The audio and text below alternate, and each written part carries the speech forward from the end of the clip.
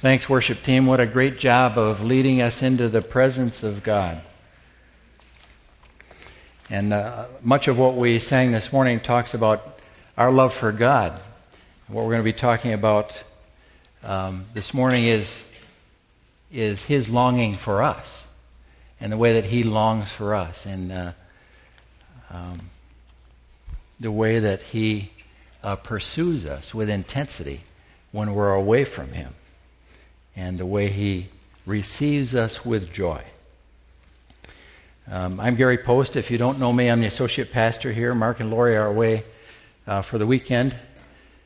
And I want to thank those of you who have been praying for my wife over the past week. As some of you know, if you're on the prayer line, you know she broke her hand last Sunday night, and so she's been, we've been through surgeries and rehab and several casts. I lost track of how many casts, but she certainly knows. And we want to thank you for your prayers, and brought over a couple meals and all of that. So we certainly appreciate that. Jean has a word of advice for you. She broke her hand while she was playing catch with our 3-year-old grandson, and so the advice would be that if your 3-year-old grandson says, "Dive for it, Grandma," don't. And maybe you could wave your cast, Jean, so people would. Yeah, there you go. Yeah, that's evidence that she's not just eliciting unwarranted sympathy. She actually did break her hand. Well, this morning we're going to be talking about the parable of the prodigal son.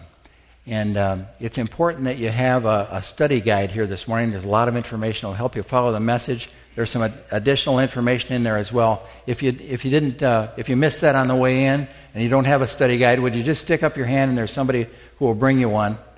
Carol's in the back here. She'll gladly bring you one over if you happen to need one. It'll help you in moving through the message this morning, and also it contains some of the quotes and other resources that I'll be using. So I think you'll like having one. Also, while I'm at it, let me just mention that I have some resources on a table in the back. Some of the books that I've quoted from and that I list in the book list here are actually available for sale in back. Because I wanted you to be able to go further, take what we talk about this morning and take that next step in perhaps preparing yourself as a parent or as someone else who is praying for a prodigal in their lives. We're going to be approaching the parable this morning, and I think there's something for everybody here. When you do inductive Bible study, that's an intimidating sounding term, but all it means is that you're asking 3 questions about the passage that you're considering. The first is, what does it say? In other words, who, what, when, where, what's happening there. The second question is, what does it mean? That is, what does it mean in the context in which it was written? How would the hearers of Jesus' story, in this case, have heard what he says? So we'll talk about that. And then thirdly, what does it mean to us? That's the third question. What application can we find?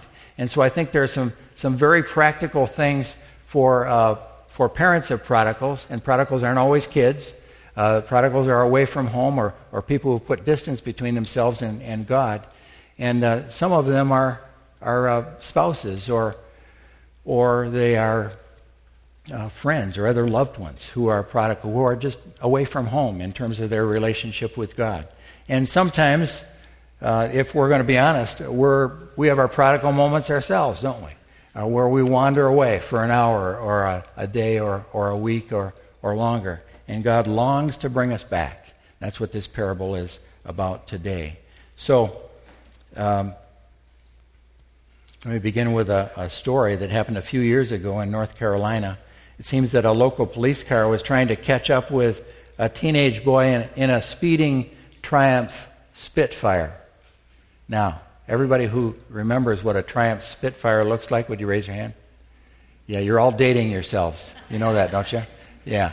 Triumph Spitfire, it's a little sports car. In my mind, it's green, but it probably wasn't always.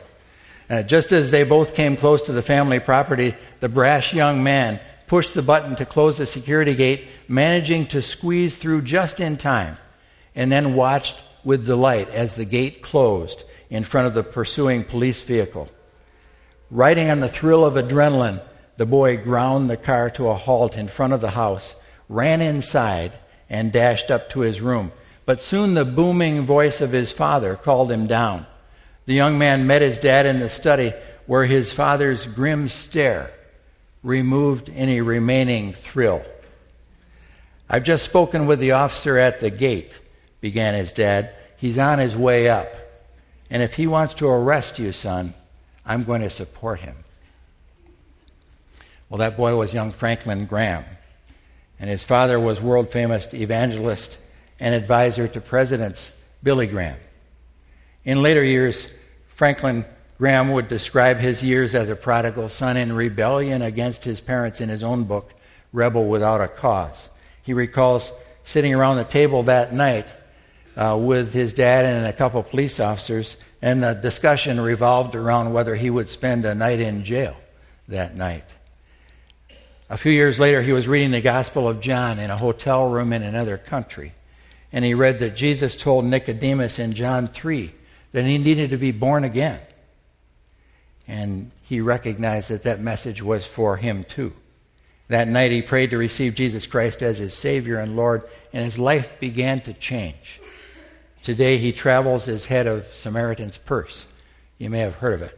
It's a worldwide Christian relief organization that meets the needs of thousands of people every year who are in crisis in the name of Jesus Christ. And Franklin preaches to tens of thousands of people. But his mom also weighs in.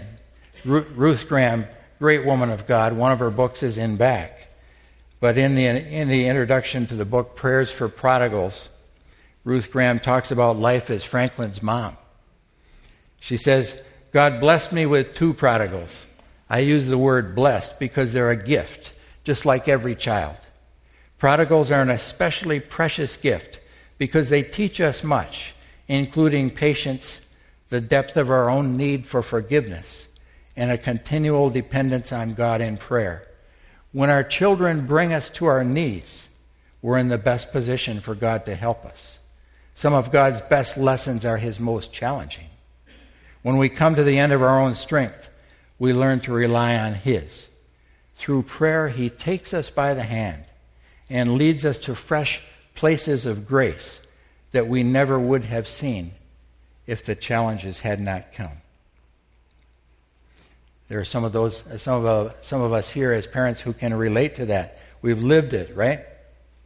Well, today's focus is on the story of the prodigal son in Luke 15, also called the lost son. That's probably a better title for it, because in this parable, Jesus explains what it means to be lost, that is, to be away from God, and how God longs to bring us back, and how he rejoices when we come back to him. But the word prodigal is not in Scripture. You may know that. The word prodigal really means reckless or extravagant or wasteful, and it can have a positive or a negative connotation. Reckless spending, for example, would be what the prodigal son did in the far land.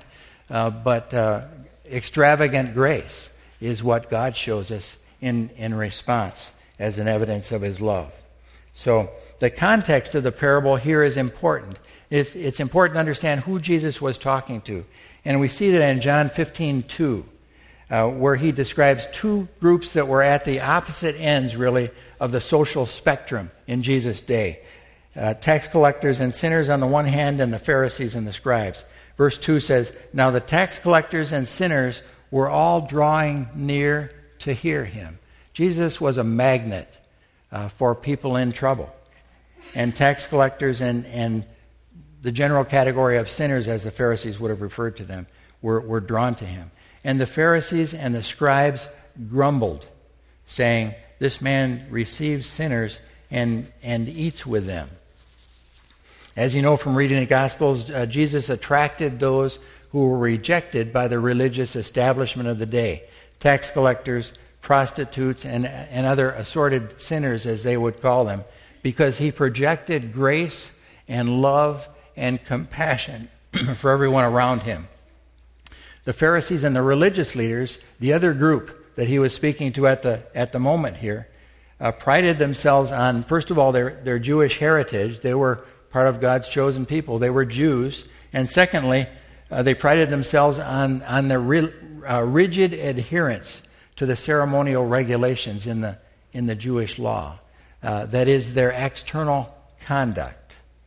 And one of those pieces of that conduct was that they took pride in the fact that they didn't associate with the kinds of people who were drawn to Jesus. They didn't eat with them. They didn't talk to them. They didn't go to their house. That was part of their supposed righteousness. Well, Jesus responded to their complaint in John 15 with actually 3 parables. You see, if you look at the 15th chapter, there's a parable of the lost sheep, the 90 and 9. There's a parable of the lost coin. And then there's a parable of the lost son. And that's what we're going to be focusing on today. And Jesus did that in order to respond to their complaint. And he wanted everybody to see, everybody in that whole audience to see just how God pursues us when we're lost, when we're apart from Him, how He pursues us and how He rejoices when we come back to Him. And that's true whether we're away for years at a time or just during those prodigal days or weeks or hours when we distance ourselves from our Father. Well, let's read about it in Luke 15, 11 through 32. I'm going to be reading out of the ESV here, same one as in the pew, if you'd like to follow along, or it'll be up on the screen for you. Starting at verse 11.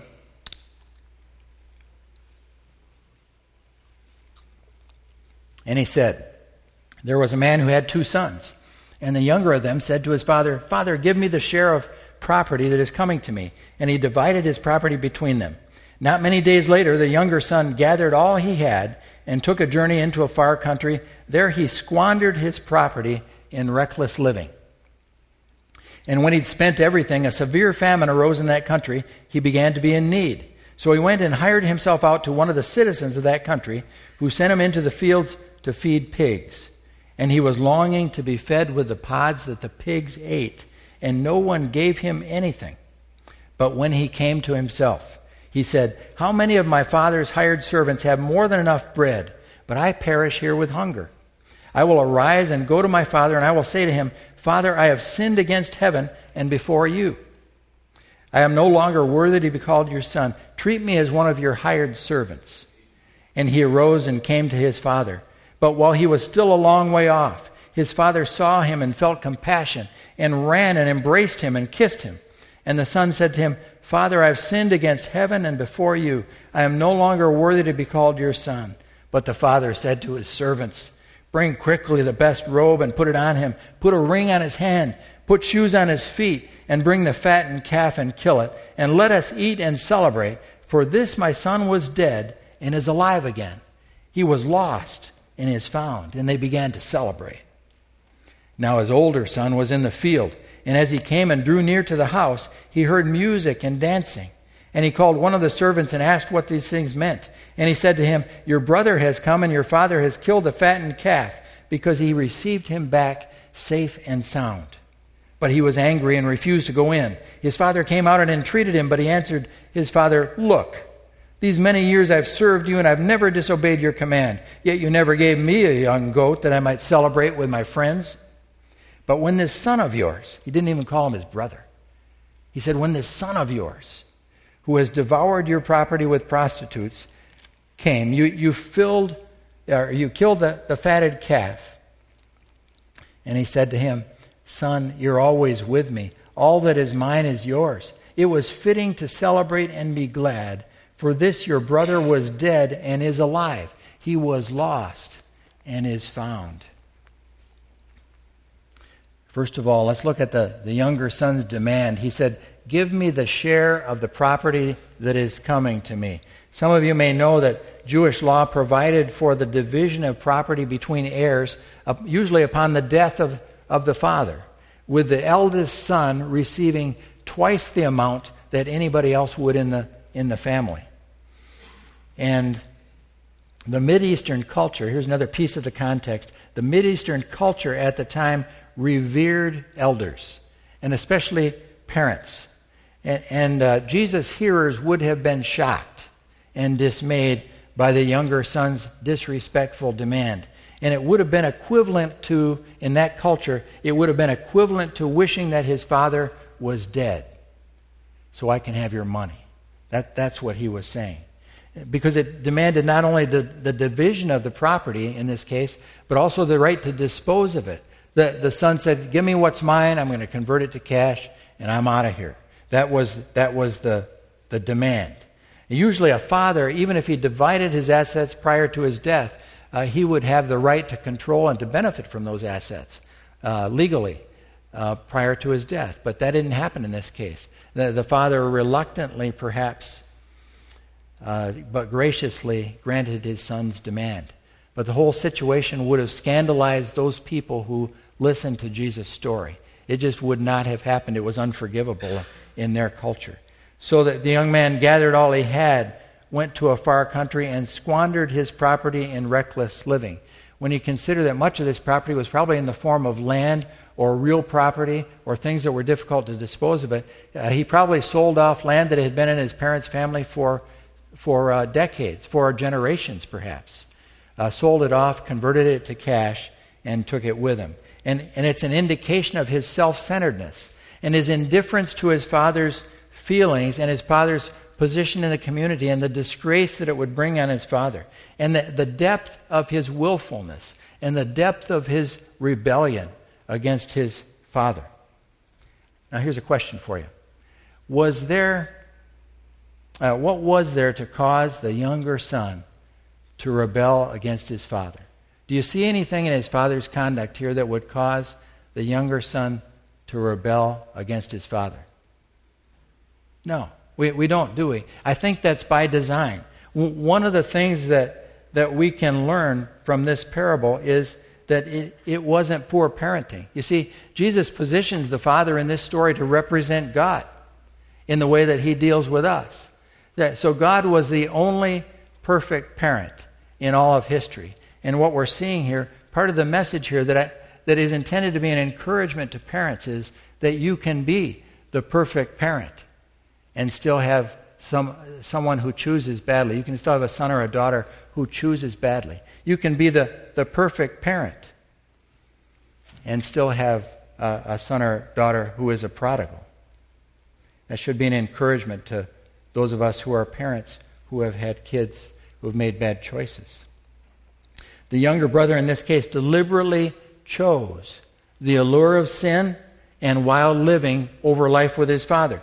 Augustine was no stranger to that. Augustine was one of the church fathers in the 4th century. But Augustine was not always a church father. He lived his life much like the younger brother here, in wild living, reckless living, consuming his resources with prostitutes and so on. And he came to faith largely based on his mother's prayers and God's grace. It's a great story. But what he says, he has an in-depth understanding of why this young man left, because he did the same thing.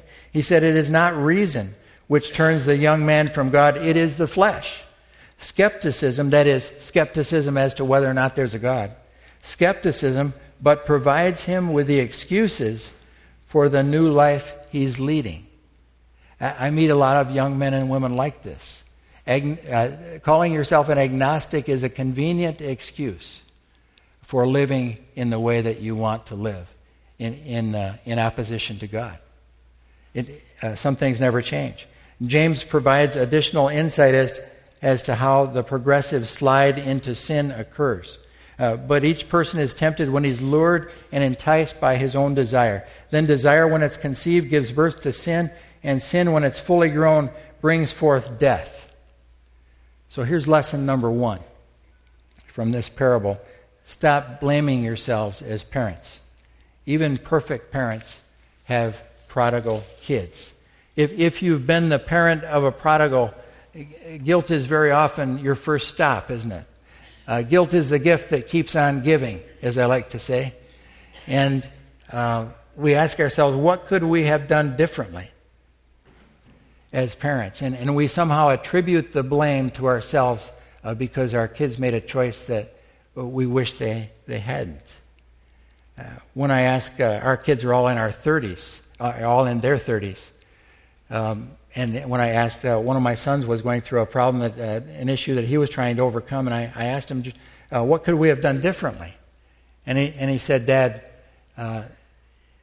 It wasn't anything that you and Mom did. He said, I simply made bad choices, and bad things happened as a result. Now I'm making better choices, and good things are happening.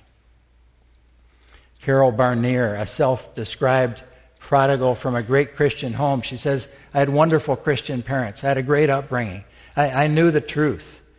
And my dad was a pastor, and he was a brilliant and wonderful and compassionate man. But she says she left the faith at one point in her life as a college woman. And she was 13 years as an atheist, was a member of the American Atheist Party for a while.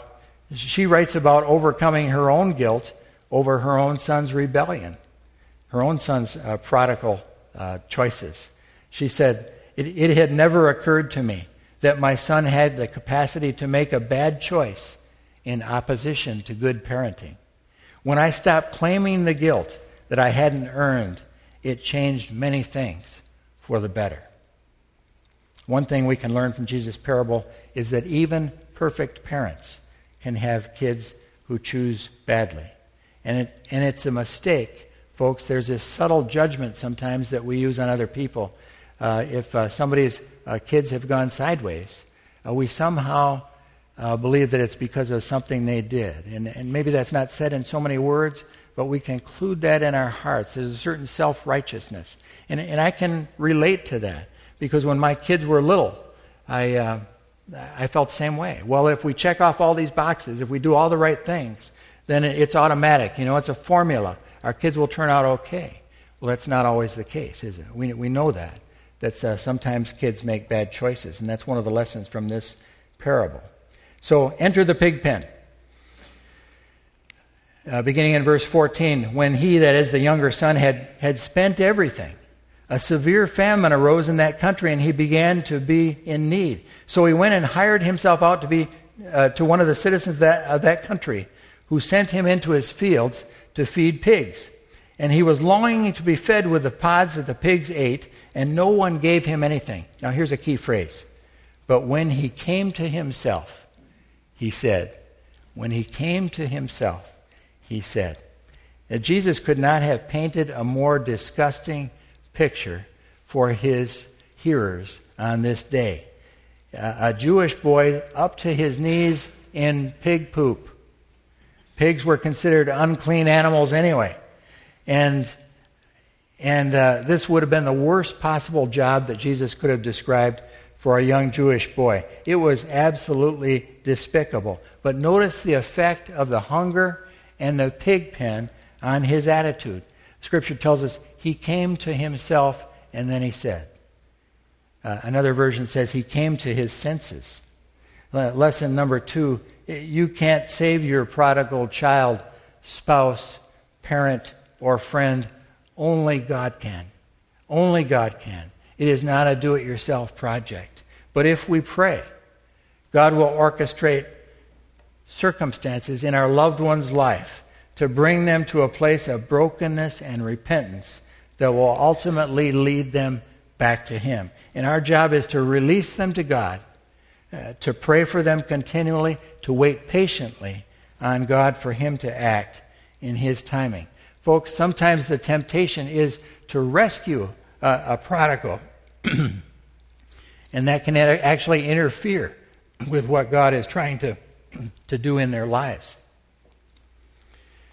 God is trying to accomplish something in their lives, sometimes through self-inflicted hardship and pain. And sometimes God knows what we don't, and that is exactly how much time they need in the pig pen. God assures us of answered prayer. 1 John 5, he says, this is the confidence that we have toward Him, that if we ask anything according to His will, He hears us. And if we know that He hears us in whatever we ask, we know that we have the requests that we have asked of Him. This is a parent's prayer. There is nothing more in God's will than bringing your prodigal to faith in Jesus Christ. God is much more concerned about it than you are even. And He will act when you pray. Proverbs tells us you can also be very sure that God will rescue the children of the godly. Pray that promise back to God for those that you love. Well, the running father.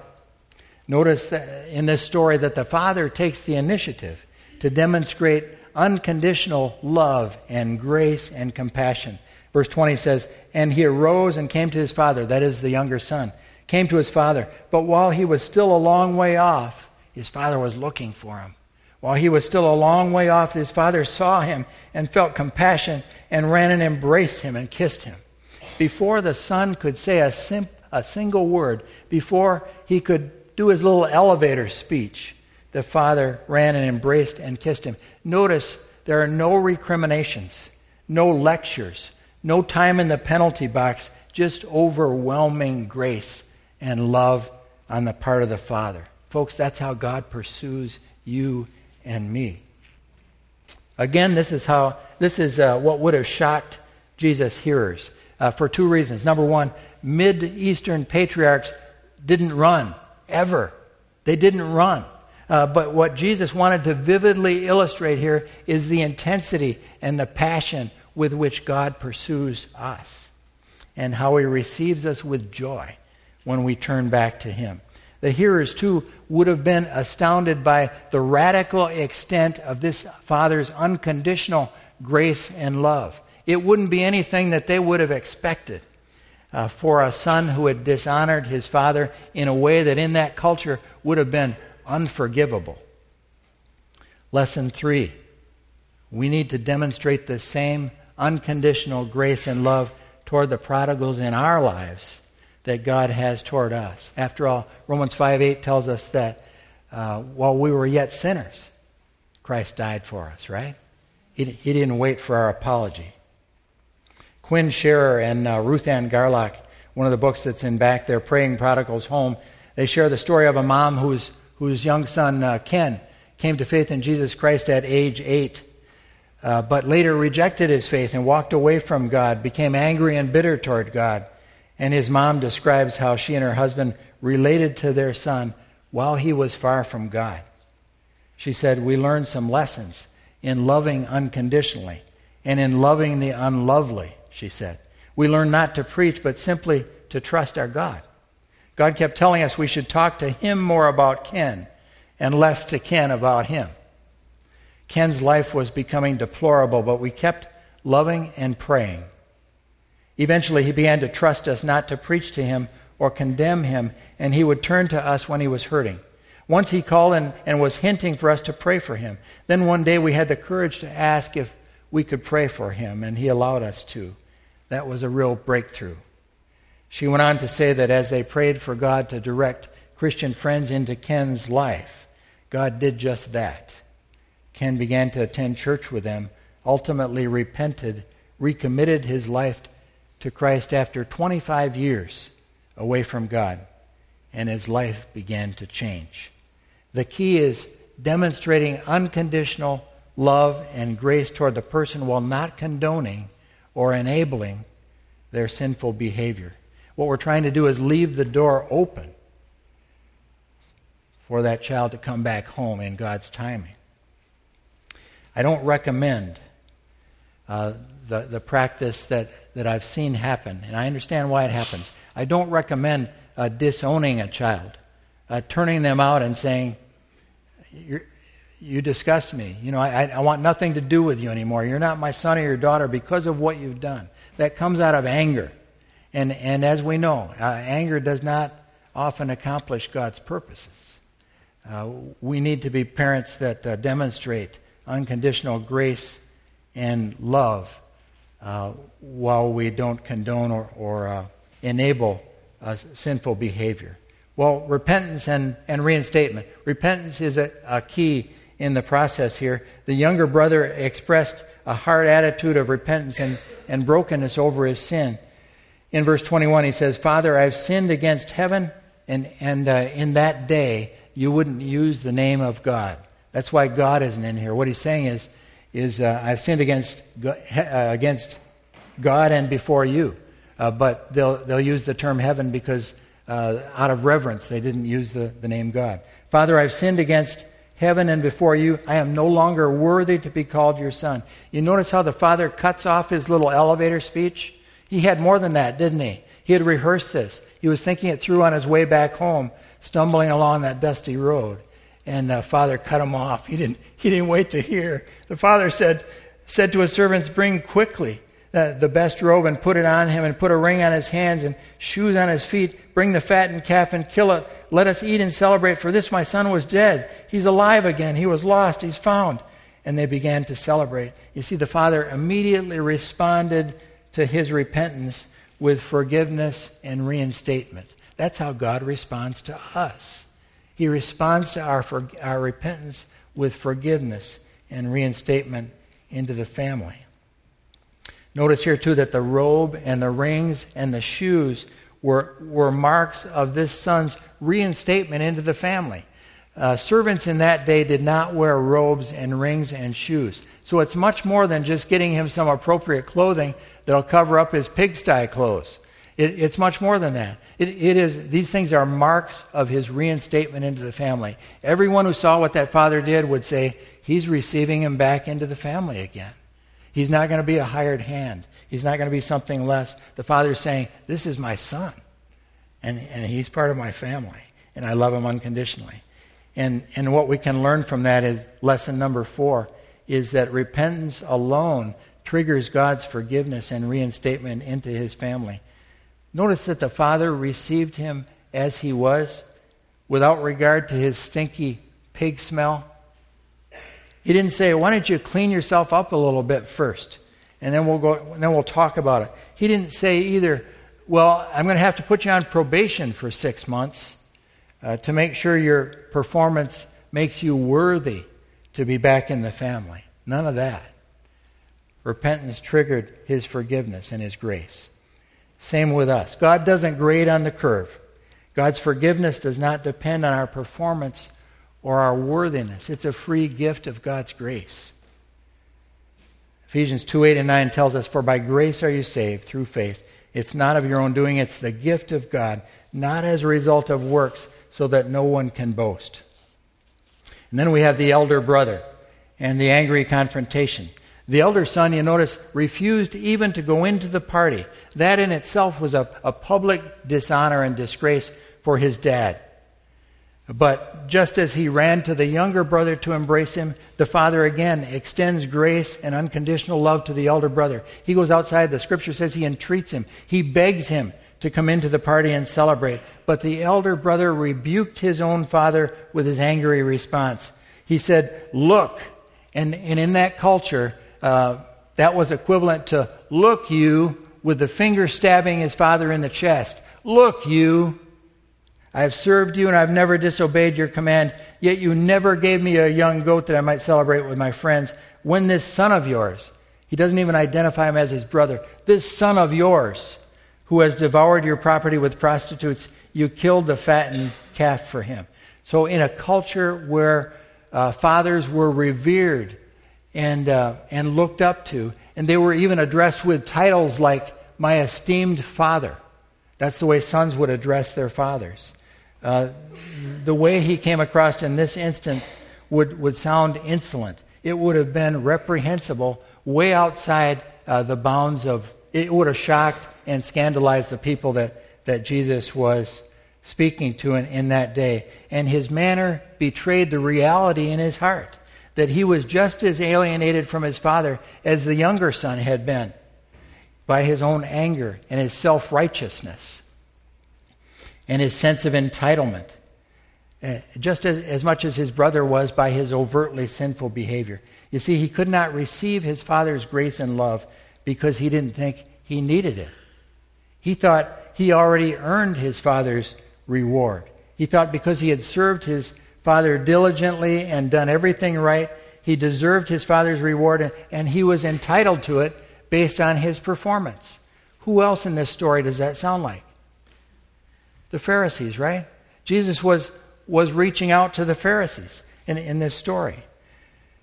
Because he had never truly been able to receive his father's love, grace, and forgiveness, he was incapable of offering that to his younger brother.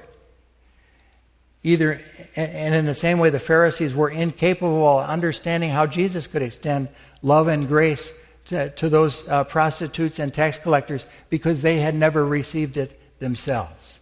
And so they could not extend it to anyone else. So lesson 5, we need to forgive in order to empower our prayers and love unconditionally. Stormy O'Mardian in her book, The Power of Praying for Your Adult Children, says this: forgiveness has to flow in us before the power of the Holy Spirit flows through us when we pray. The Bible says, if I regard iniquity in my heart, the Lord will not hear. We need to forgive those who are prodigal in our lives. We need to forgive our spouse or somebody else who's been involved in their life. And we need to forgive, last of all, we need to forgive ourselves. Because God, for what we have or haven't done. Lesson 6, celebrate the small wins and wait patiently on God for the rest.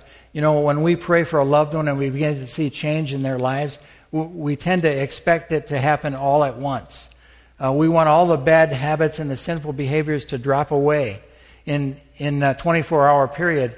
And then we want them immediately to begin attending church on a regular occasion and maybe to be involved in a midweek Bible study, to have daily devotions and memorize Scripture and do all the other disciplines that come in a mature Christian life.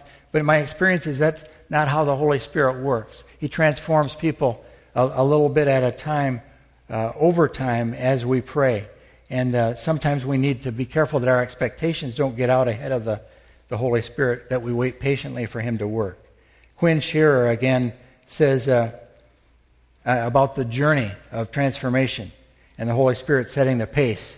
She says, I realized anew how counterproductive it is for us to expect prodigals to attend church when their hearts aren't yet ready. Many of them believe that they'll only be rejected by people in church anyway, so why bother to go?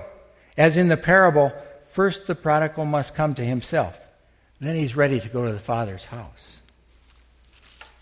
Well, there are a couple different flavors of being lost in this parable. And Jesus' point is that whether we're engaged in the overtly sinful lifestyle that the younger brother was, or the secretly sinful attitudes of the heart like the older brother, the self-righteousness, the unforgiveness, he says we're equally lost.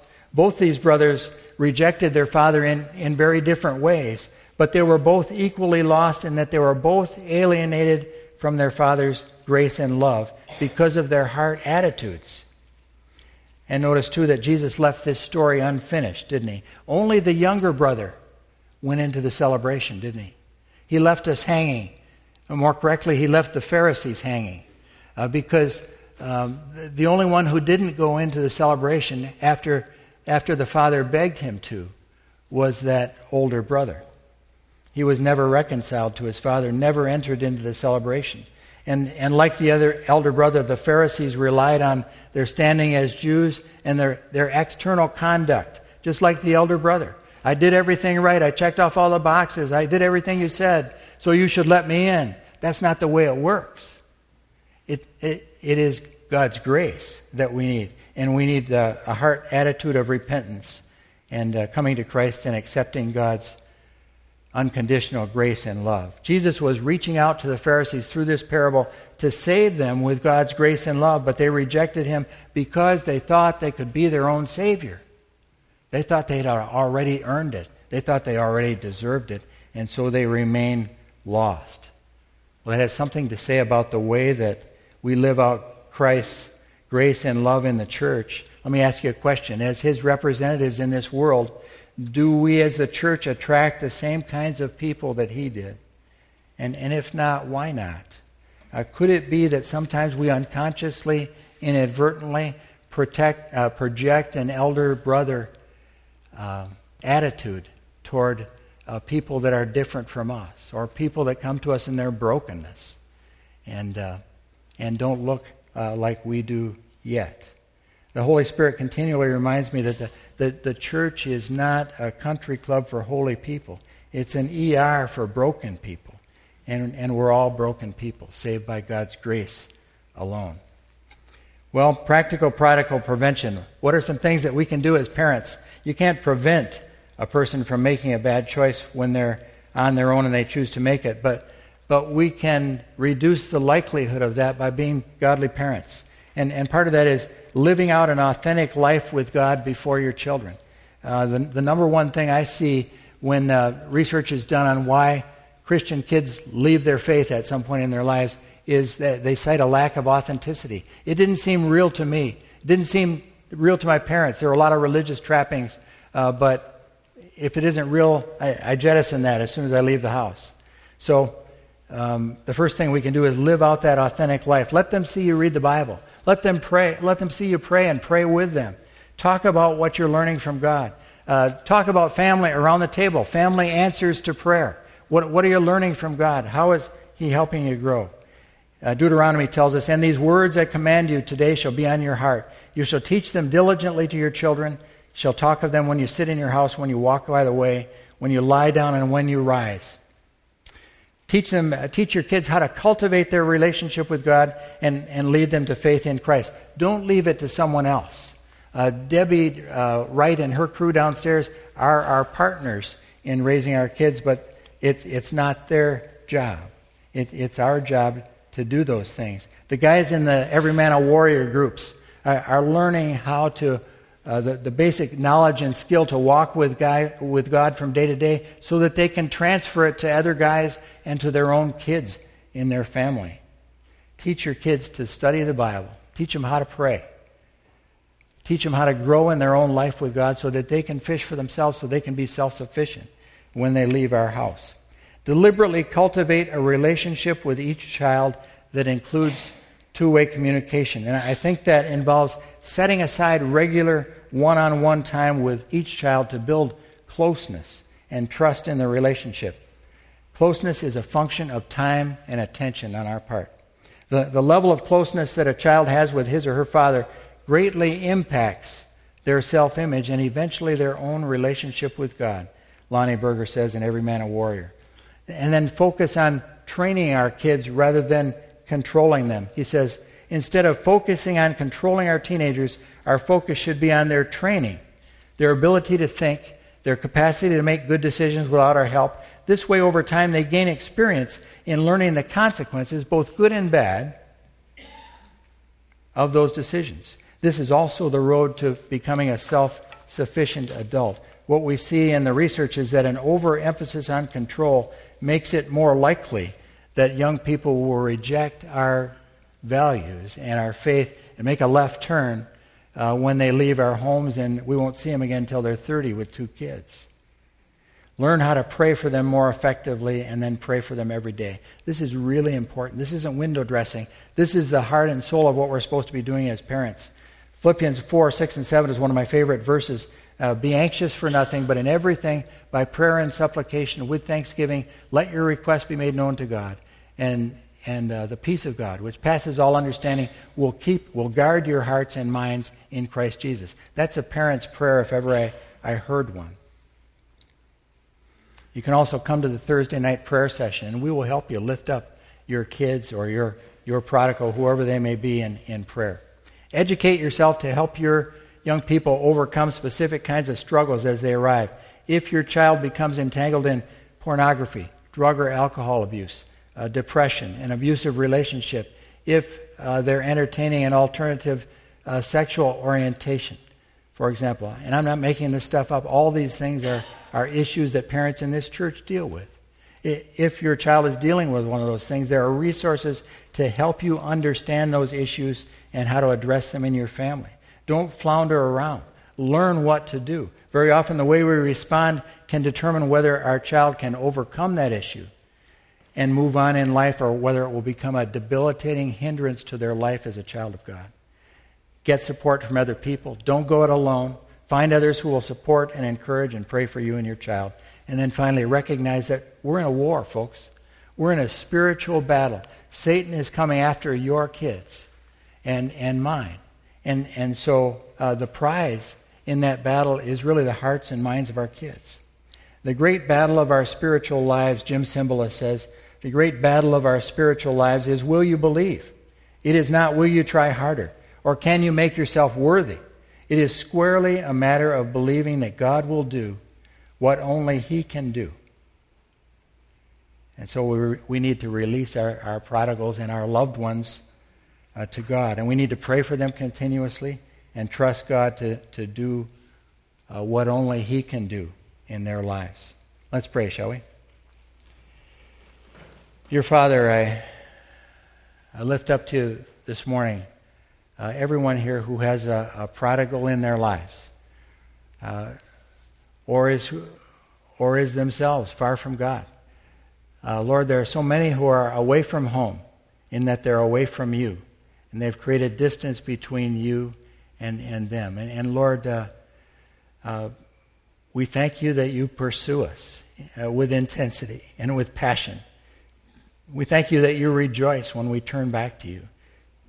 And I'd ask this morning, you told us that you would give us wisdom when we ask for it. And so I ask that you give wisdom and understanding to those parents whose hearts are broken this morning because they're dealing with a child who's far from you, or some other prodigal, a spouse or a friend or a relative, a parent who is far from you.